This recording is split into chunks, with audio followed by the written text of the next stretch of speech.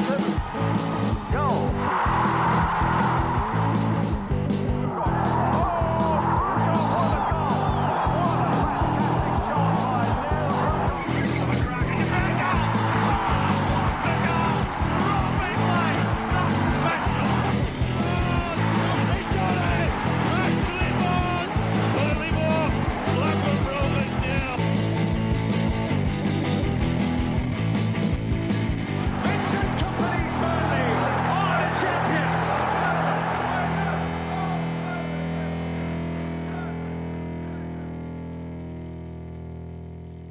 Hello and welcome to From the Be-All End, and this is the debrief of Burnley 0, Everton 2. Sean Dyche's return to Turf Moor and a full squad available here. We have Chris Bowden, Justin Connolly, Andrew Greaves and Paul Woodhouse to pick the bones out of that defeat and reflect on what was a pretty disappointing afternoon at Turf Moor. Chris, watching that one, seeing Sean Dyche come back, I mean, Everton looked every bit a Sean Dyche team, didn't they? And Burnley looked very far away from that level of organisation and discipline and effort.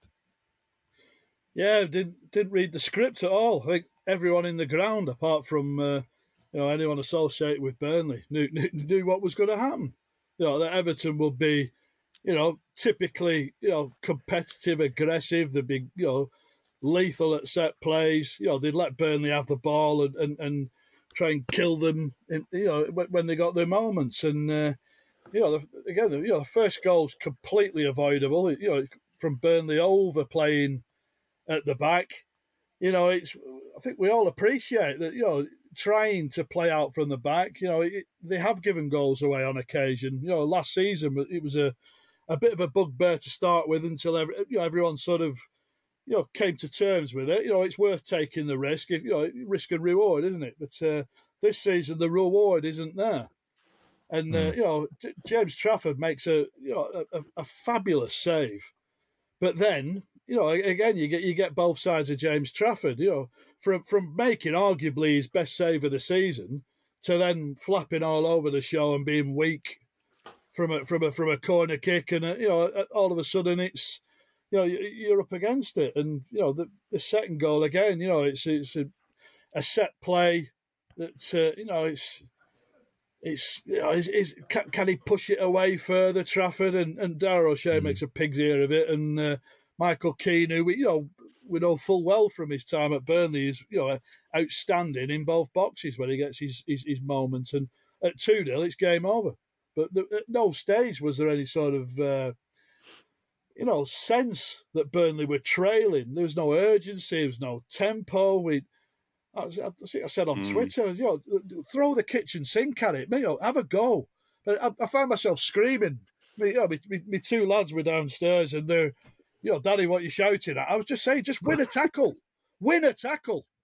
At one stage, even Sander Berger, I really like. He jumps out of one second half and it's just basics. Do the basics before we start being, tiki-taka, arty-farty, pep football. We're just not good enough to play that way at the moment. Justin, you're nodding your head vigorously there. Yeah, well, I completely agree with it, with everything that Chris has just said. I thought that it was disappointing and depressing. Disappointing because I think after the sort of upturn in form that we've had, we're looking for evidence that we're not flattering to deceive, aren't we? We're looking for that sort of next step on where we start picking up points against teams like Everton. I think broadly speaking, they're probably on a similar level to the likes of West Ham and Brighton at the moment. That's where they'd be in the table if they didn't have this points deduction. Yeah. But it was just very weak, wasn't it? It was just back to the old routine. Giving away stupid goals from set pieces and being completely unable to affect anything at the other end of the pitch with our offensive set pieces. I think, that's the leveler in the game, and that's sort of the area where everybody should be good at set pieces, because those are the very sort of control situations, aren't they? Did we hit a corner that didn't hit the first man? Did we? Or apart from the ones where we played it short and then rather than take advantage of the better angle, we knocked it to somebody who sat on the edge of the box who then can't cross it in, and then it ends up back with James Trafford, and then he's sort of dwelling on the ball for 20, 30 seconds. That's not going to work, is it? So depressing also because it's very, very difficult now to really sort of plot a path through the second half of the season where we're picking enough points to stay in the division. If we can't get something out of games like that, I know we're not even. We're 2 games away from being halfway through the season, and I'm sure we'll pick up more points in the second half of the season than we did the first. But I'm struggling to see anything other than the abyss before me that I'm staring into. Woody, are you staring into the abyss? Constantly. I mean, I wasn't really expecting anything yesterday at all. I was expecting some form of comfortable win for Everton, but I didn't expect us to really, really not even think about getting into the game. And it's so easy for some of these more physical sides to turn up. And Everton weren't great yesterday, irrespective of what kind of run of form that they're on. They were not great. They had 4 missing, didn't they? You know, they started off with McNeil as a wing back. There should have been a better option of trying to exploit that space behind him. But did we? No, all they did was push up, bully us a little bit, and then that was it. As we've seen throughout Vincent's tenure, if the side's a little bit bigger than us, a little bit more physical than us, we're struggling. And we've struggled as much as we've struggled against anybody yesterday, against that level of physicality. And I remember the final whistle, and Onana was stood next to VK walking off, and he's 3 or 4 inches taller than VK, and we've got nobody near apart from Berger who can even contest on that level. So from a physical perspective, we have absolutely no chance. You could paint us orange and we'd be shit in a Willy Wonka league. We'd be terrible.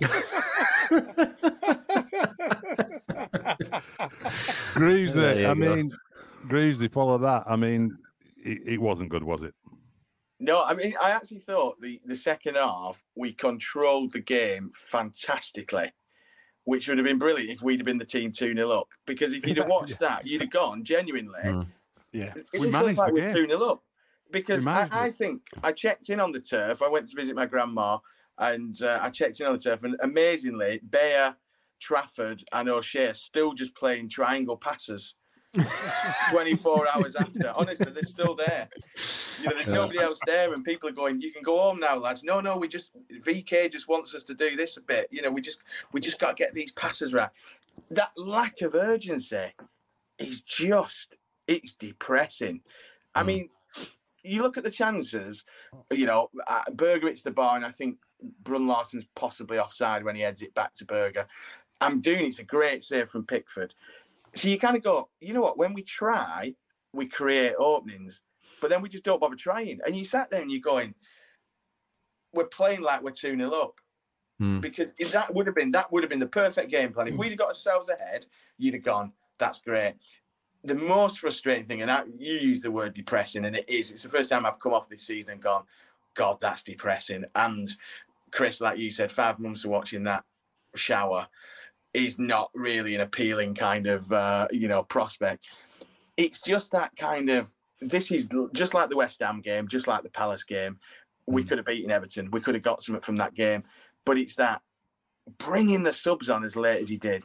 You bring Benson on, and then all of a sudden you're ready 2 more subs after Benson. You think to yourself, just bring them all on together. They all came on 10, 15 minutes too late to affect the game.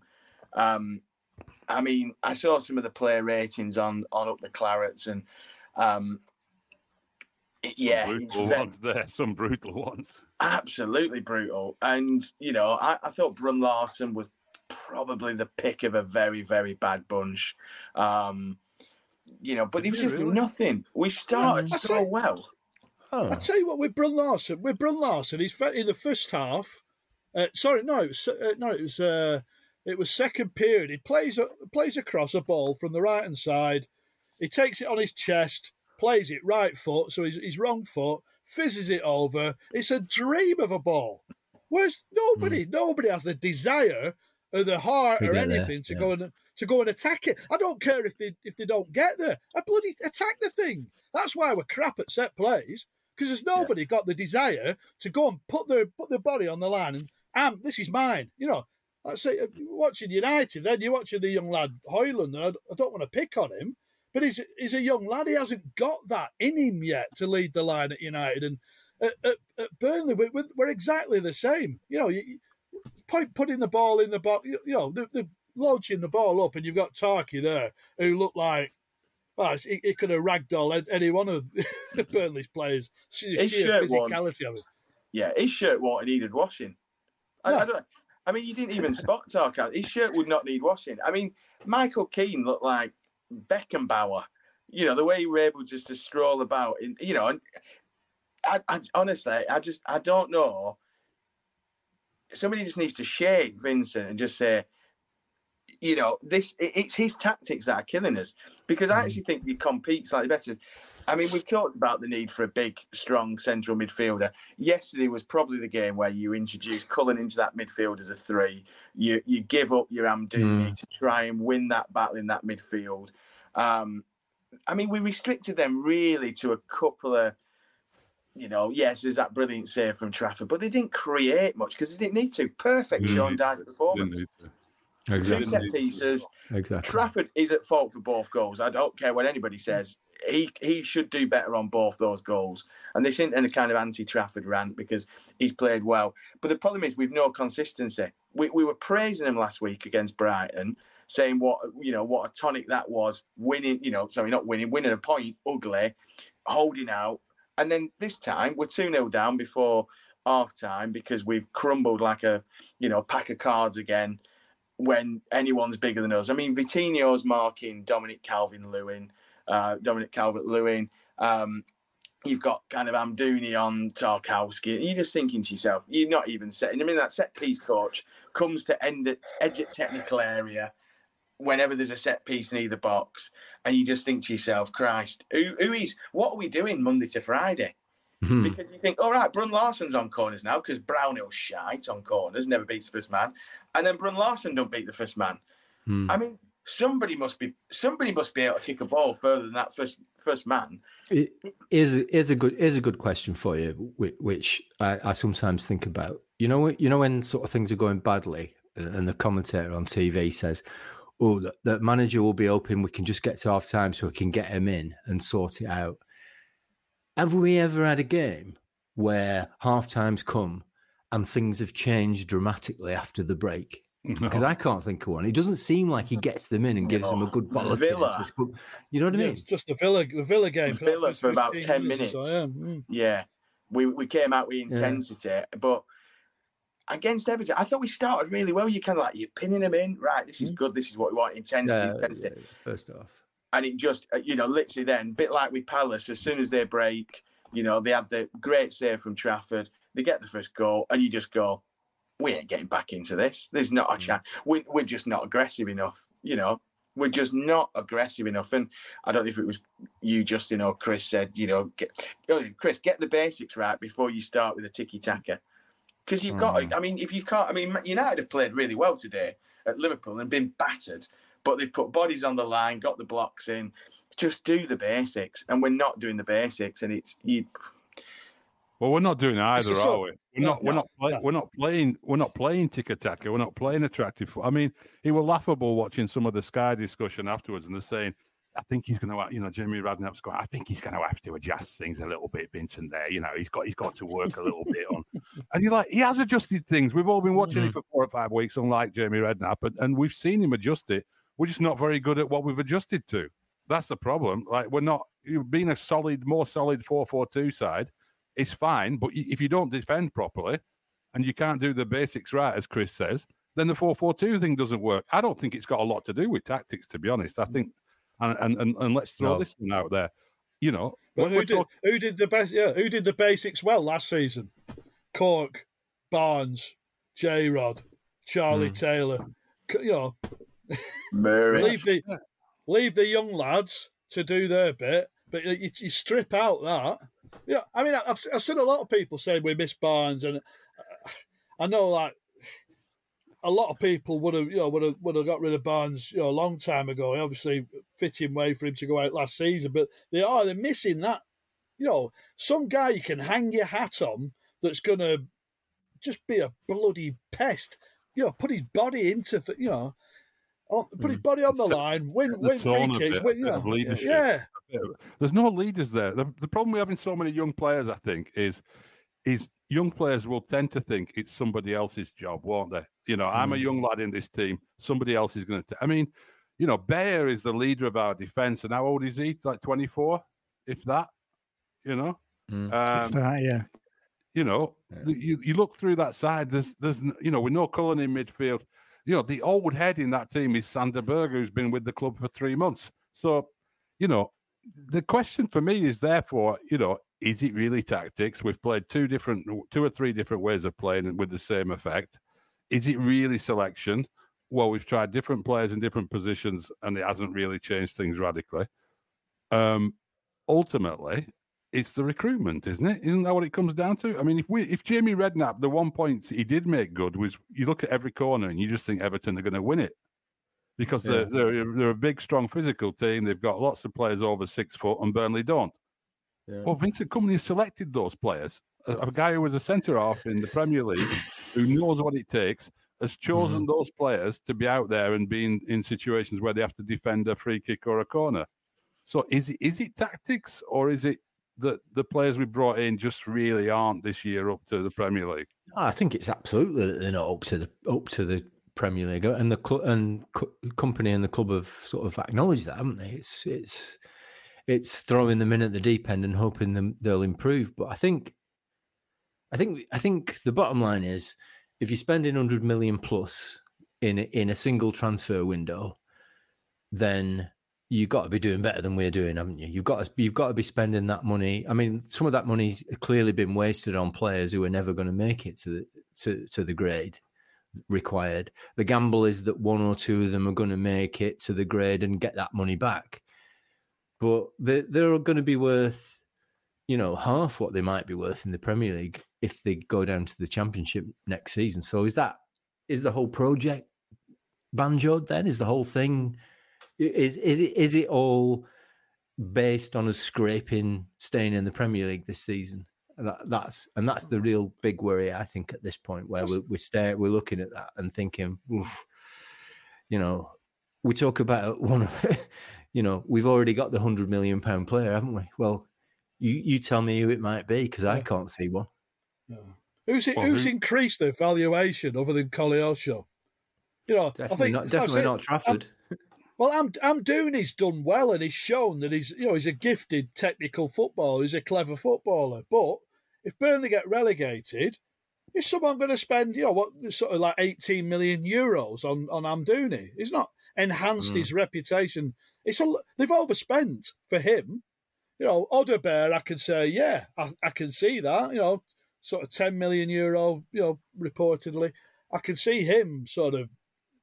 Maybe with a few more appearances, sort of, upping that fee. But let's say Trafford's vastly inflated fee. O'Shea, you ain't getting that back. Trezor, as it stands, you ain't getting that back. Berger, I think the Berger came at a good price, and for his Premier League experience, and a player, I think Sheffield paid. Considerably more for. But if they are to be relegated, how many of these players have come here to play A, for Vincent Kompany, B, in the Premier League? How many want to stick around to play, the Championship football? I just don't. And then again, you're over a barrel where Premier League sides who do, whichever players they might want to take, know that those players want to go. How many of them have clauses in their contracts as well? I mean, we've done that before, haven't we? So, yeah. We are being linked with a player, though, this morning. Alan Nixon reporting that we are keen to do a £15 million deal with Marseille for their midfield destroyer, Papa Gueye, or Gaye. He's played twice for all season, right? Senegalese international, yeah. Is he going to? He's that much of a destroyer. That much of a destroyer. He's played twice for him all season. There you go. But who's going to want to come to a team who are bottom of the league and look destined to go into Championship anyway? I mean, this January window, I'm seeing quite a lot of people going, if we can get a few in January, we might have a fighting chance. And a midfield destroyer would be great. But like you say, what kind of player is going to want to come to Burnley? And somebody who's willing to go into the Championship, surely. Unless we're doing another Vegos type deal. I don't know. Woody, I mean... Is this season just a write-off, do you think? Was the transfer recruitment so naive, so optimistic, or so business-focused, mistakenly, that this season just a write-off now? I think going back to the recruitment, I think a microcosm of this, we were shown in the second half yesterday, round about 66 minutes, he took off Delcroix, didn't he? And then brought Daquil on at right back, shoved Vitinho over to left back. Then 15 minutes later, brought on Redmond at left back for Vitinho. And that game didn't need, didn't need musical fullbacks, and that shows everything that's currently wrong with regards to both recruitment and tactical nous and reading the fucking game. And it was staggering to me what was going on there. But it's got Connor Roberts. It shouldn't be exactly. It shouldn't be a write-off. We shouldn't be saying the week before Christmas, well, let's just write this off and see what develops. We shouldn't be saying that, But put that down. It feels like that. It feels like that. Should put that down from the BOLN Christmas party games. Musical fullback. I did see a report over the weekend that Matsson's on his way out of Chelsea in this transfer window, and it was suggested in that poll that he'd sort of said, "I'm still in touch with Vincent Kompany, so you never know. Let's see what happens." But like you say, Simon, why would he want to come back to Burnley, given the fact that there's every chance that next season he won't be playing in the Premier League? Who knows? But certainly our chances of picking up players like that are going to be limited in January, because not only is Championship football on the horizon, but it's going to be a tough run into the end of the season, isn't it, for anybody? So that's another thing to worry about. It is. And reading some of the social media stuff, and I know that's not always a good gauge of where the fan base is, but you do hear this quite a lot, that, well, we'll go down, we'll walk Championship again, and then Vincent will have learnt his lessons. I mean, I must have read and heard that about 10 times in the last 24 hours. And we'll come back up, Vincent will have learnt his lessons, and will be better for the experience. I watched Ipswich Norwich yesterday, and I'm not seeing us walking past either of them two sides the way. I know we're a derby game and they're all fired up and everything. I mean, it seems like there's this sort of weird complacency, arrogancy around that, like, just because we did it last year with a different team, that if we go down, well, we'll just piss Championship. I mean, I keep hearing that we're ahead of schedule. It was a 3-year plan. Well, when that happens and you get promoted at the first attempt in your 3-year plan, you reschedule. They've gone out and spent. Exactly. They've gone out and spent in excess of £100 million. Well, surely that amount of money should have been spent to rectify that, to make sure that we are on schedule to do bring in the players necessary that will keep this talented side up. Absolutely. And that's it. If we go back down again, like I say, there's absolutely no guarantee they get promoted again. And what sort of state is the squad in? Like we're saying, how many of these talented young lads are A, going to stay, B, going to get anywhere near the sort of fees that we spent on them in the first place? Yeah. I mean, it's obvious, isn't it? The team that finishes with 101 points, so far ahead of everybody else in the Championship, has got. I don't buy this like, there's a massive gap between that. That team has got to be competitive in the Premier League, isn't it? So we go back to that question again, don't we? Why didn't we just get those loan players in when we could? As soon as the transfer window opened, we still have a lot of change left from 100 million if we did sign those players, and then fill the gaps in the squad with a bit more quality. It's just like it's already seems like a busted flush. We played our hand, and the project is not working. I think they will be expected to be way ahead of where they are now. I think like Simon says, there's an arrogance about it that says, well, you know, it's going to come good, it's going to come good, it's going to come good, and it seemed like things were getting better, but that on Saturday was just it was just. We talked about, you know, 2 steps forward, 1 step back. That was about 4 or 5 steps back, wasn't it, to where we were before? And I just sort of think, well, but what do you do now? What's the next stage in this? Do we just keep ploughing on with it? Because what's not going to happen is they're not going to sack Company, nor should they. We're not going to spend a lot of money in January to try and put this right, because like everyone's saying now, we're not going to attract those players now, are we? We're not going to be able to say to those players who we need, things are going to get better. Things are, you know, we're going to be playing in the Premier League next season. So where do we go from this? Do we just keep ploughing on and just see what happens, or a big change is needed? What do we do? I think the big problem is this, and I said this morning at football. I said, when does somebody step in? And this is part of the problem. We'll come on to the off the field kind of stuff, but. And I think we've touched on this before, there's nobody at that club who knows how to run a football club. And that is becoming increasingly even more obvious than it ever has been. I mean, I think, you know, somebody said, you know, before, it's becoming increasingly like that football club is some kind of weird country club for ALK and their mates to kind of, you know, have this wonderful hospitality, Premier League football, etc., etc. But we know that Alan Pace is so in awe of Vincent Kompany that he ain't challenging him. There's no challenge there, and we've said this before. And Simon, you've you know posed the question: does he need an experienced head as an assistant who will pull him to one side and say, "Look, this is shite. We need to change stuff." And this is the problem, you know. And I said this morning: when does somebody challenge Kompany on his stubbornness to not? You know, to change things wholesale and admit that, you know what, actually having a Jack Cork, I know Jack's injured, but, you know, Redmond, we've got a ready-made Premier League player who's still only 29, I think, on the bench, who could add that experience, who could, you know, be that person who goes, look, lads, you know, you've never been in this position before. I will have had them moments with Southampton. You know, this is what we need to do. We need to dig deep here and there. But just to get bullied at every single set piece, to be rubbish when we get the ball up at the other end in set pieces, to not, and I think, Chris, you said about Berger, you know, pulling out of that challenge. I mean, that is the unforgivable. You know, you cannot be pulling out of challenges when you play for Burnley Football Club.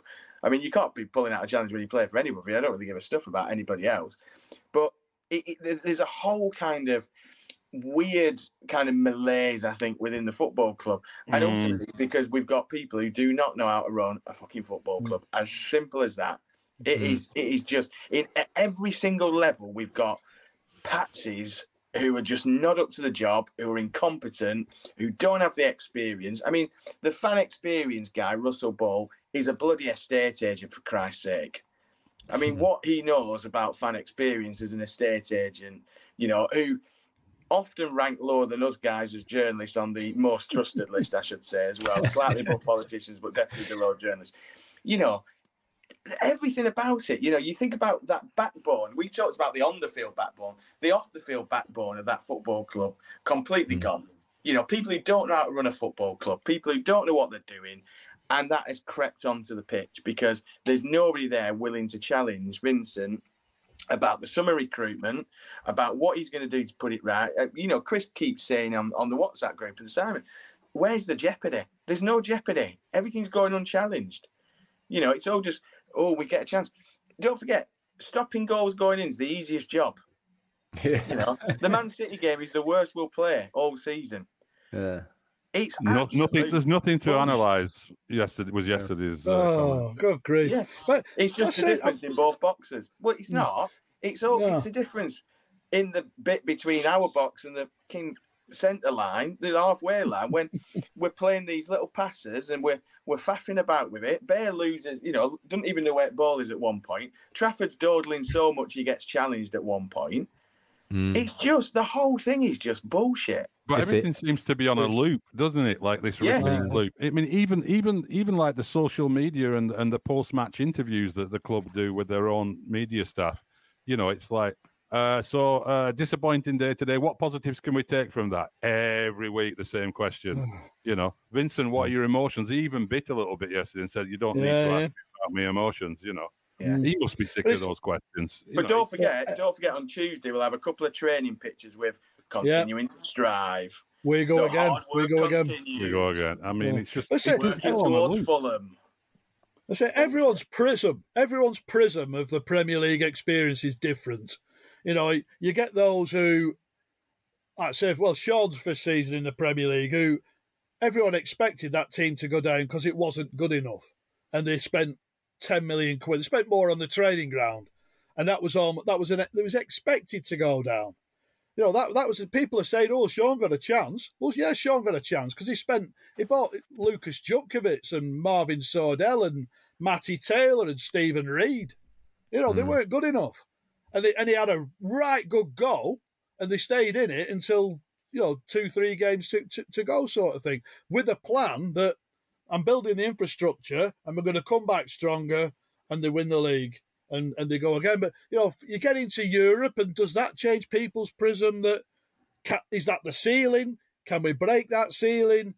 And, ever since then, maybe I'm judging Vincent harshly, and I'm judging him because of the amount of money he spent in the summer.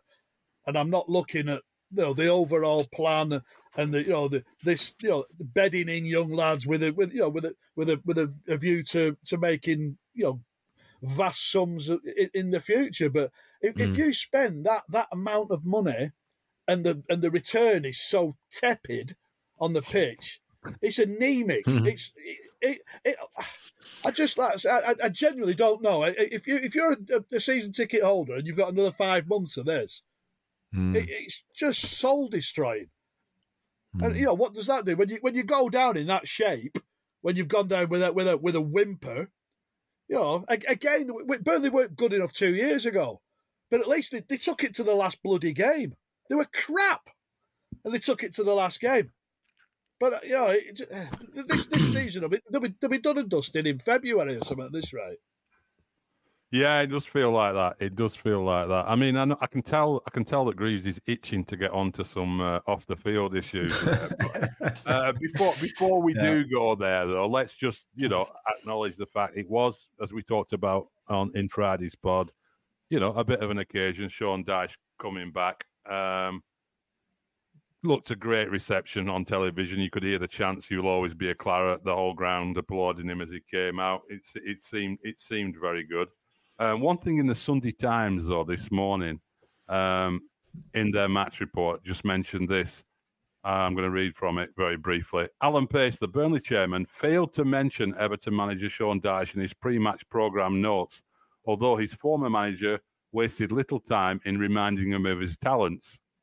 It was certainly questionable etiquette that while opposite number Vincent Kompany paid tribute to his predecessor's decade at Turf Moor, Pace chose not to make any reference to the man he sacked in April 2022 after 425 games, 2 promotions and a foray into Europe.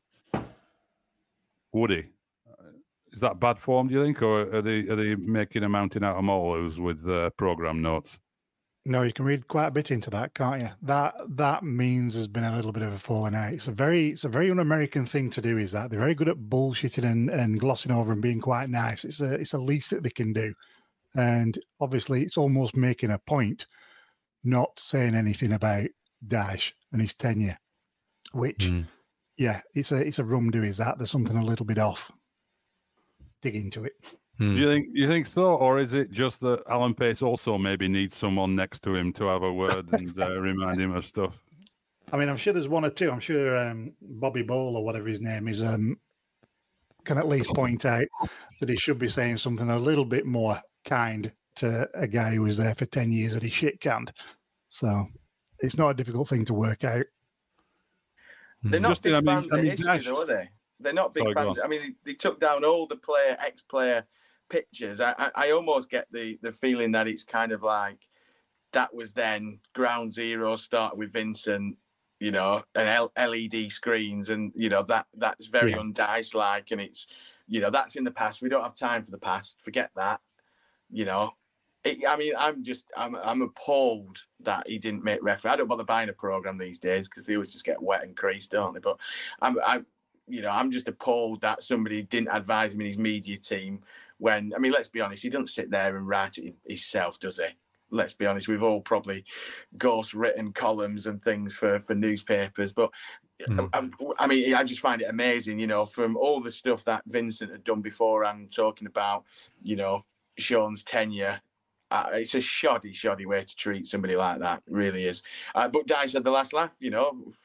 He knew he knew he was going to come away from here with a 4th straight win, you know, for Everton, not conceding a goal and probably notching 2. He could, you know, I know betting in football is not allowed, but he could have put his bloody mortgage on them coming here and beating us 2-0 and, you know, gone away quite a rich and happy man, even richer than he were when he left, when Pace potted him.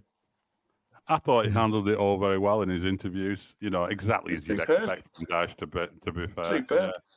Justin, I mean, inside the ground, it seemed like, I'm watching on TV, it seemed like a warm reception. What was it like?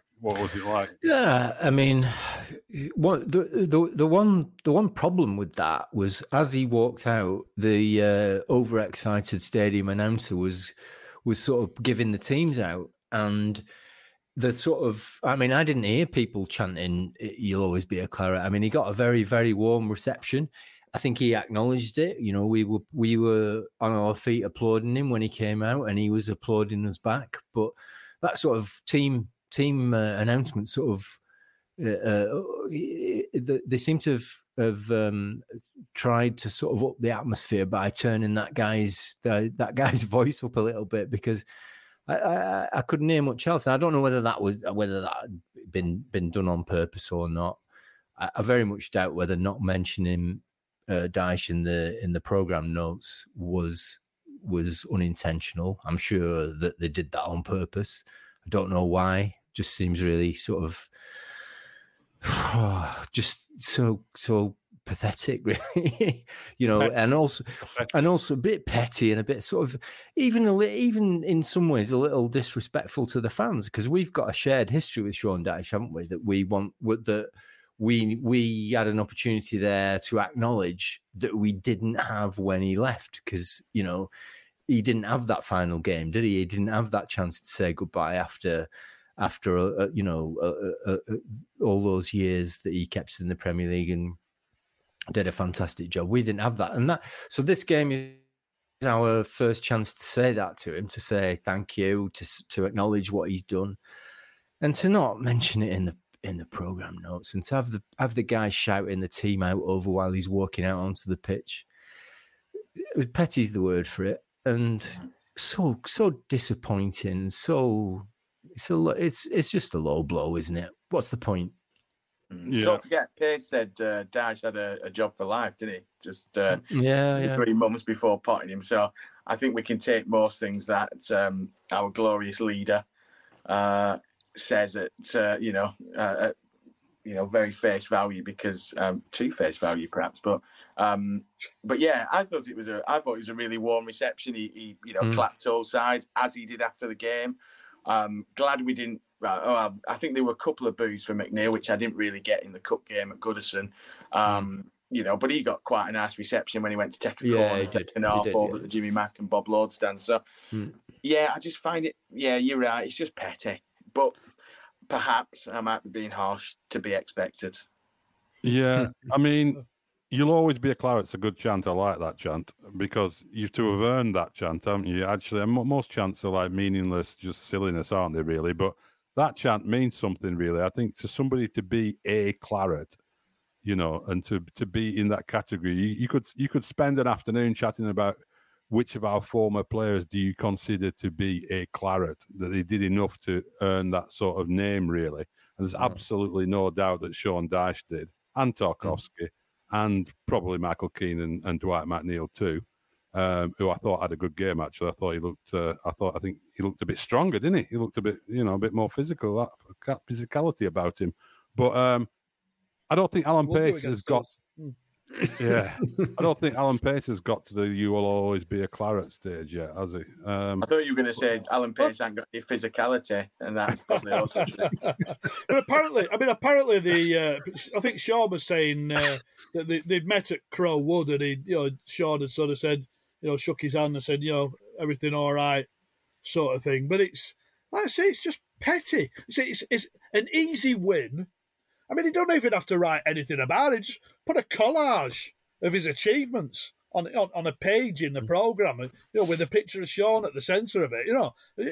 Just do something to mark the fact that the greatest modern day manager, Burnley's greatest manager since Harry Potts, is coming back for the first time to Turf Moor, and it's just like I've said it a few times. You said, particularly in the summer, with some players who departed who barely merited a sentence. And it's just, like I say, it's just cheap. Just get a grip, have some respect. One thing that we haven't really had for a long time at Turf Moor has been trouble in the crowd, like people getting upset, kids crying, parents being concerned, atmosphere turning sour. But yesterday, there were reports, and not only reports, eyewitnesses, including people on this podcast who witnessed what went on yesterday. Greavesy, tell us what went on, first of all, before we get into it. Yeah, so I sit in the James R. Greaves upper block closest to the Jimmy Mack stand. And every single game this season, the row behind us has been populated by either American corporate guests. So we've had, I can't remember which game it was. I think it was the second home game. We had a group of people who were over on a Mormon mission, very, very polite, looking forward to it. I think they were also going to a Preston North End game. Or we've had away fans and we've had United fans, and they were getting a little bit gobby, and, it caused one of our party just to say, come on, lads, you're in an home end here, sit on your hands. And they disappeared back into corporate at half-time and never re-emerged. Yesterday, we had some Everton fans who were, quite boisterous, chanting, Premier League's corrupt and the Everton songs, joining in with those in the cricket field. And then when they scored, it just kicked off. It just went off. Now, prior to that, somebody from a couple of rows in front of us did go down and have a word with a steward. And to be fair to the steward, I mean, this lad was probably early 20s at best. Wouldn't have fought his way out of a wet paper bag, but it's not his job. He's, as somebody said on Twitter, he's there to direct traffic, essentially. He's there to show people to the seats, show people where the toilets are. He's not security as such. He's here to help. That's what he says on the back of his fluorescent jacket. And nothing happened. And then all of a sudden it's kicking off, and it got really kind of tetchy very, very quickly, and, people squaring up to each other, and we had a bloke fly past us, and land on the row in front of us, and no stewards to be seen for a good kind of. So like punches thrown, like proper. Punches thrown, scuffles, grabbing the necks, things like that. And then the stewards came in, the kind of security stewards came in, and just made the whole thing worse. I mean, there were people kind of, some of the stewards were weighing in, and by this point I've decided to stand up. I just sat there with my back to it. Decided to stand up and kind of try and separate a couple of people and things like that. But it was just disgraceful scenes. There were kids 2 or 3 rows in front of me kind of being moved down towards the concourse. It took probably 10, 15 minutes to kind of get the situation under control, by which point Russell Ball, Bobby Ball, as is so eloquently referred to by Woody, turned up and basically, was kind of hiding in the stairwell, kind of just keeping an eye watching things. By this point, everybody had gone. All the Everton fans had gone. So I went down and had a brief word in his show, and just, told him what I thought of the situation, about it being, the club's ticketing system and things like that. And he basically said to me, look, once they go on general sale, anybody can get them. We have no control over who gets them. Now, I thought the whole point of these ridiculous membership schemes was that you had to have a membership to guarantee a ticket first and foremost.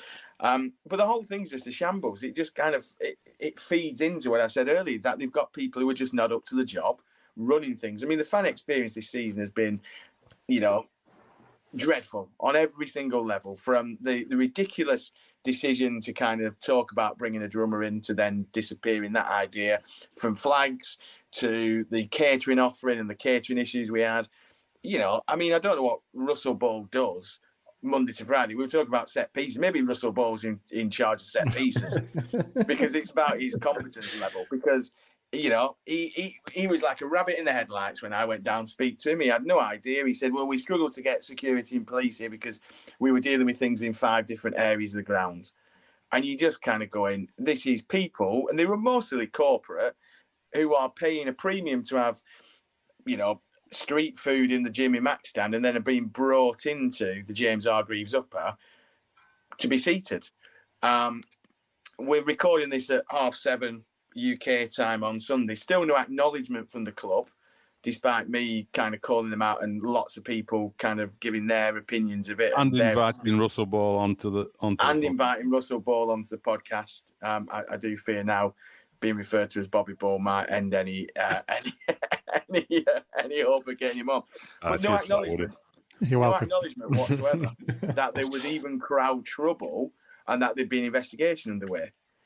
Yet, we had, when the pies were cold, we had full acknowledgement that a full and proper investigation was underway. So, yeah, just disgraceful scene. I mean, kids were crying and screaming. It was, and you've got to blame the people that, it's not, it's a club's ticketing policy, but I mean, some of the people who are getting involved, you think to yourself, you're going to give yourself a bloody heart attack. Calm down, lads. But not good, really not good. I mean, you shouldn't be going into a football match in the home stands and feeling like that when you take your kids on. Justin, you saw some of it as well, yeah? Yeah, but I'm a little close to the halfway line, so it was sort of behind me and to my left. It was just a massive distraction from the game for me. Everybody to my left was sort of stood up, looking towards the back of the stand, trying to see what was going on. It seemed to take them ages to come up and sort it out, ages to find who the culprits were. I did see somebody get lamped as they were sort of manhandled down the steps towards the exit. It's quite a good shot as well. Although the Everton fan who was on the receiving end of it did manage to stay on his feet somehow, so kudos for that. I just think it's just ridiculous, the idea that you can buy a ticket for the game and legitimately, through legitimate means, and be sat in the middle of the home end as an away supporter seems like a recipe for disaster to me. What are they thinking? I don't ever remember seeing that in the past. I was on with my son, and we were both saying, it must be somebody who's got a ticket off a tout or off one of these Facebook groups or something like that, because it's just asking for trouble, isn't it? And football's worked so hard to eradicate this kind of thing. The very idea that the club would sanction the sale of tickets to away fans. I think you've got some of the wording off the website there that the advice to these away fans are. It's more than sanctioning it. They're actually marketing these tickets to away fans, because there's explanation there. There's no attempt to suggest these are just for Burnley fans. I'm looking at it now. So this is a company called Seat Unique, who are an official partner of the club. They're on the website listed with various other companies, and they're offering tickets. I'm looking for the Arsenal game in February here, and you can go in the Jimmy Mac for 200 quid, 1882 lounge for 359 quid, and they go all the way up to match ball sponsor you can get as well. So, if any Arsenal fan wants to sponsor our match ball, they can do so for 999 quid plus VAT. But the Jimmy Mac North Stand hospitality included, 2-course all-you-can-eat street food buffet, relaxed seating within the lounge. And it goes into great detail about the lounge, which we'll get onto in a minute. But actually, here's the crucial bit, though. Paid bar, so it's not including free booze, but it does have street food and tea and coffee. And then they take you to your seat. And it says, our hospitality lounges will mainly be made up of home fans. If you're a supporter of the away side, then we ask that you are respectful of this and act discreetly in the support of your team. Colours, wearing of football shirts, are not permitted in our lounge, and anyone wearing colours or negatively affecting the experience of other guests may be asked to leave the stadium. So basically, if you're an away fan and you're desperate for a ticket, you read that and you go, oh, we can go in. I mean, we can't wear shirts, but you can go in. Mm. Yeah, well, that's just a disgrace, isn't it? I mean, what the scenes that Greasy described with kids being upset and families having to move away from the trouble, and that shouldn't be happening in a football ground in the Premier League in 2023. And the fact that it's the actions of the club that has allowed that situation to develop. It's a disgrace, isn't it? They need to address that. They need to talk about it, and they need to do something about it. Yeah, I mean, Chris, Turf Moor's always been segregated for a long, long time. This is quite a new development, really, isn't it? That the club is like saying, okay, even though most of us on the outside, I mean, I was looking at this season thinking, when can I go home? And I'm hearing that every game's pretty much sold out. Obviously aren't, if they're moving these tickets around, these high-value tickets. I mean, what do you make of it? Yeah, I'm in the same boat. Yeah, I've not got a season ticket, and all the tickets for the individual home games flew out as well. But actually, I've never known.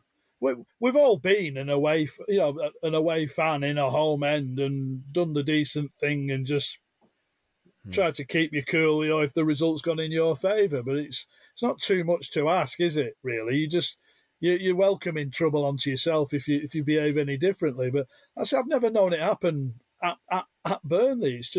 It seems to be a phenomenon purely this season because of how the ticket situation has been handled. I mean, quite why they had to sell all the tickets up front unless they needed cash for something, for boosting Vincent's summer transfer spend. I don't know, but it's no, it needs sorting out. You can't be. Some of those kids there will be probably like, if mum and dad say, "Oh, you want to come to the turf on Saturday?" and they'll be like, "No, I don't. I'm absolutely terrified."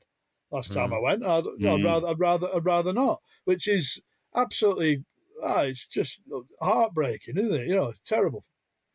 Woody, if we make a trip back home and we decide to go on, the good news is though that as well as, I quote, a 2-course all-you-can-eat street food buffet with a mouth-watering array of options, ensuring you're well-fueled for the game, there's even more, right? So this just might tempt you to get your dollars out and fly over.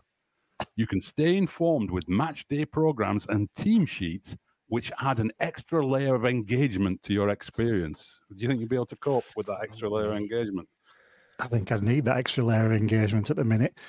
But I don't think it's a problem that's just particular to Burnley. There's an article in The Athletic from October that's been talking over the past couple of seasons, and its main point is, as the Premier League turns from being a domestic league into more of a global league, that demand for those tickets is increasing across the board.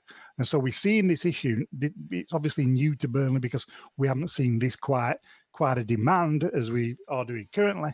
But all other clubs are seeing similar issues where these away supporters are coming in and causing trouble, etc. So I think it's as much a Premier League problem, an all-encompassing football problem, than it is just a Burnley problem.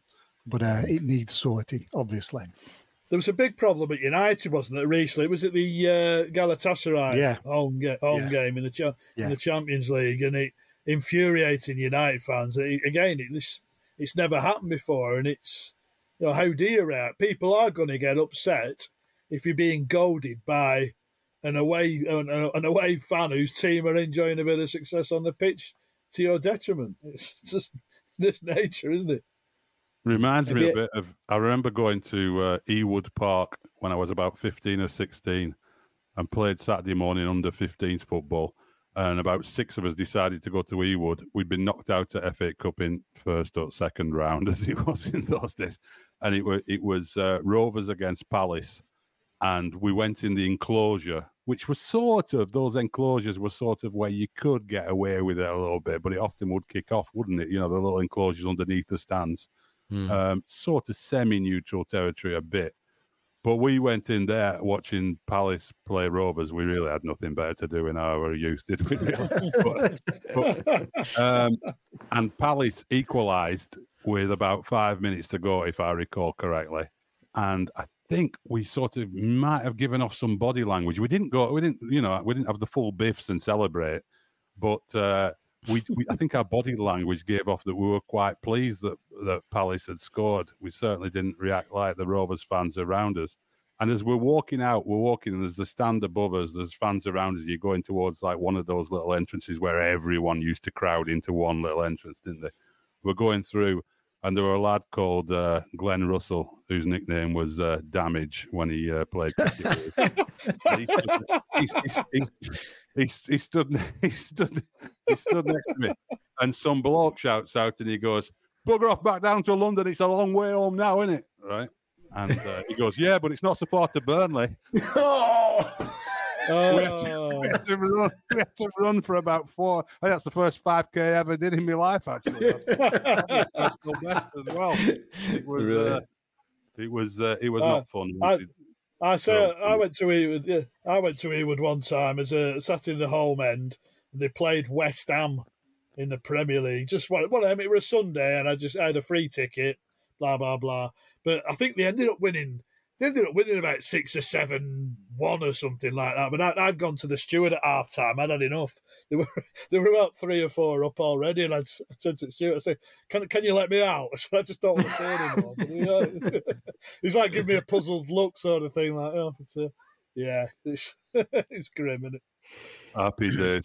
Right. Well, I think we've had a good go there on the good, bad, and the ugly at Turf Moor this weekend. Not so much of the good, unfortunately, but we will be back next week with our usual show, looking ahead to our game against bloody hell, it's Fulham, isn't it? Fulham, yeah, Fulham away. That's how much you look forward to these games. Follow us on @BHall Podcast. Do leave us a rating and pass word around. Sorry to those of you who did send in a couple of comments and questions for mention on the show. Simon Olding, Peter Howarth, David Clark, Crosspool Claret, Harry Slinger, all made points that we kind of covered during the discussion there. So I don't want to repeat them now, and we've gone quite long on this one, but do appreciate your comments, and we enjoy that interaction on social media. So until then, all the best and up the Clarets.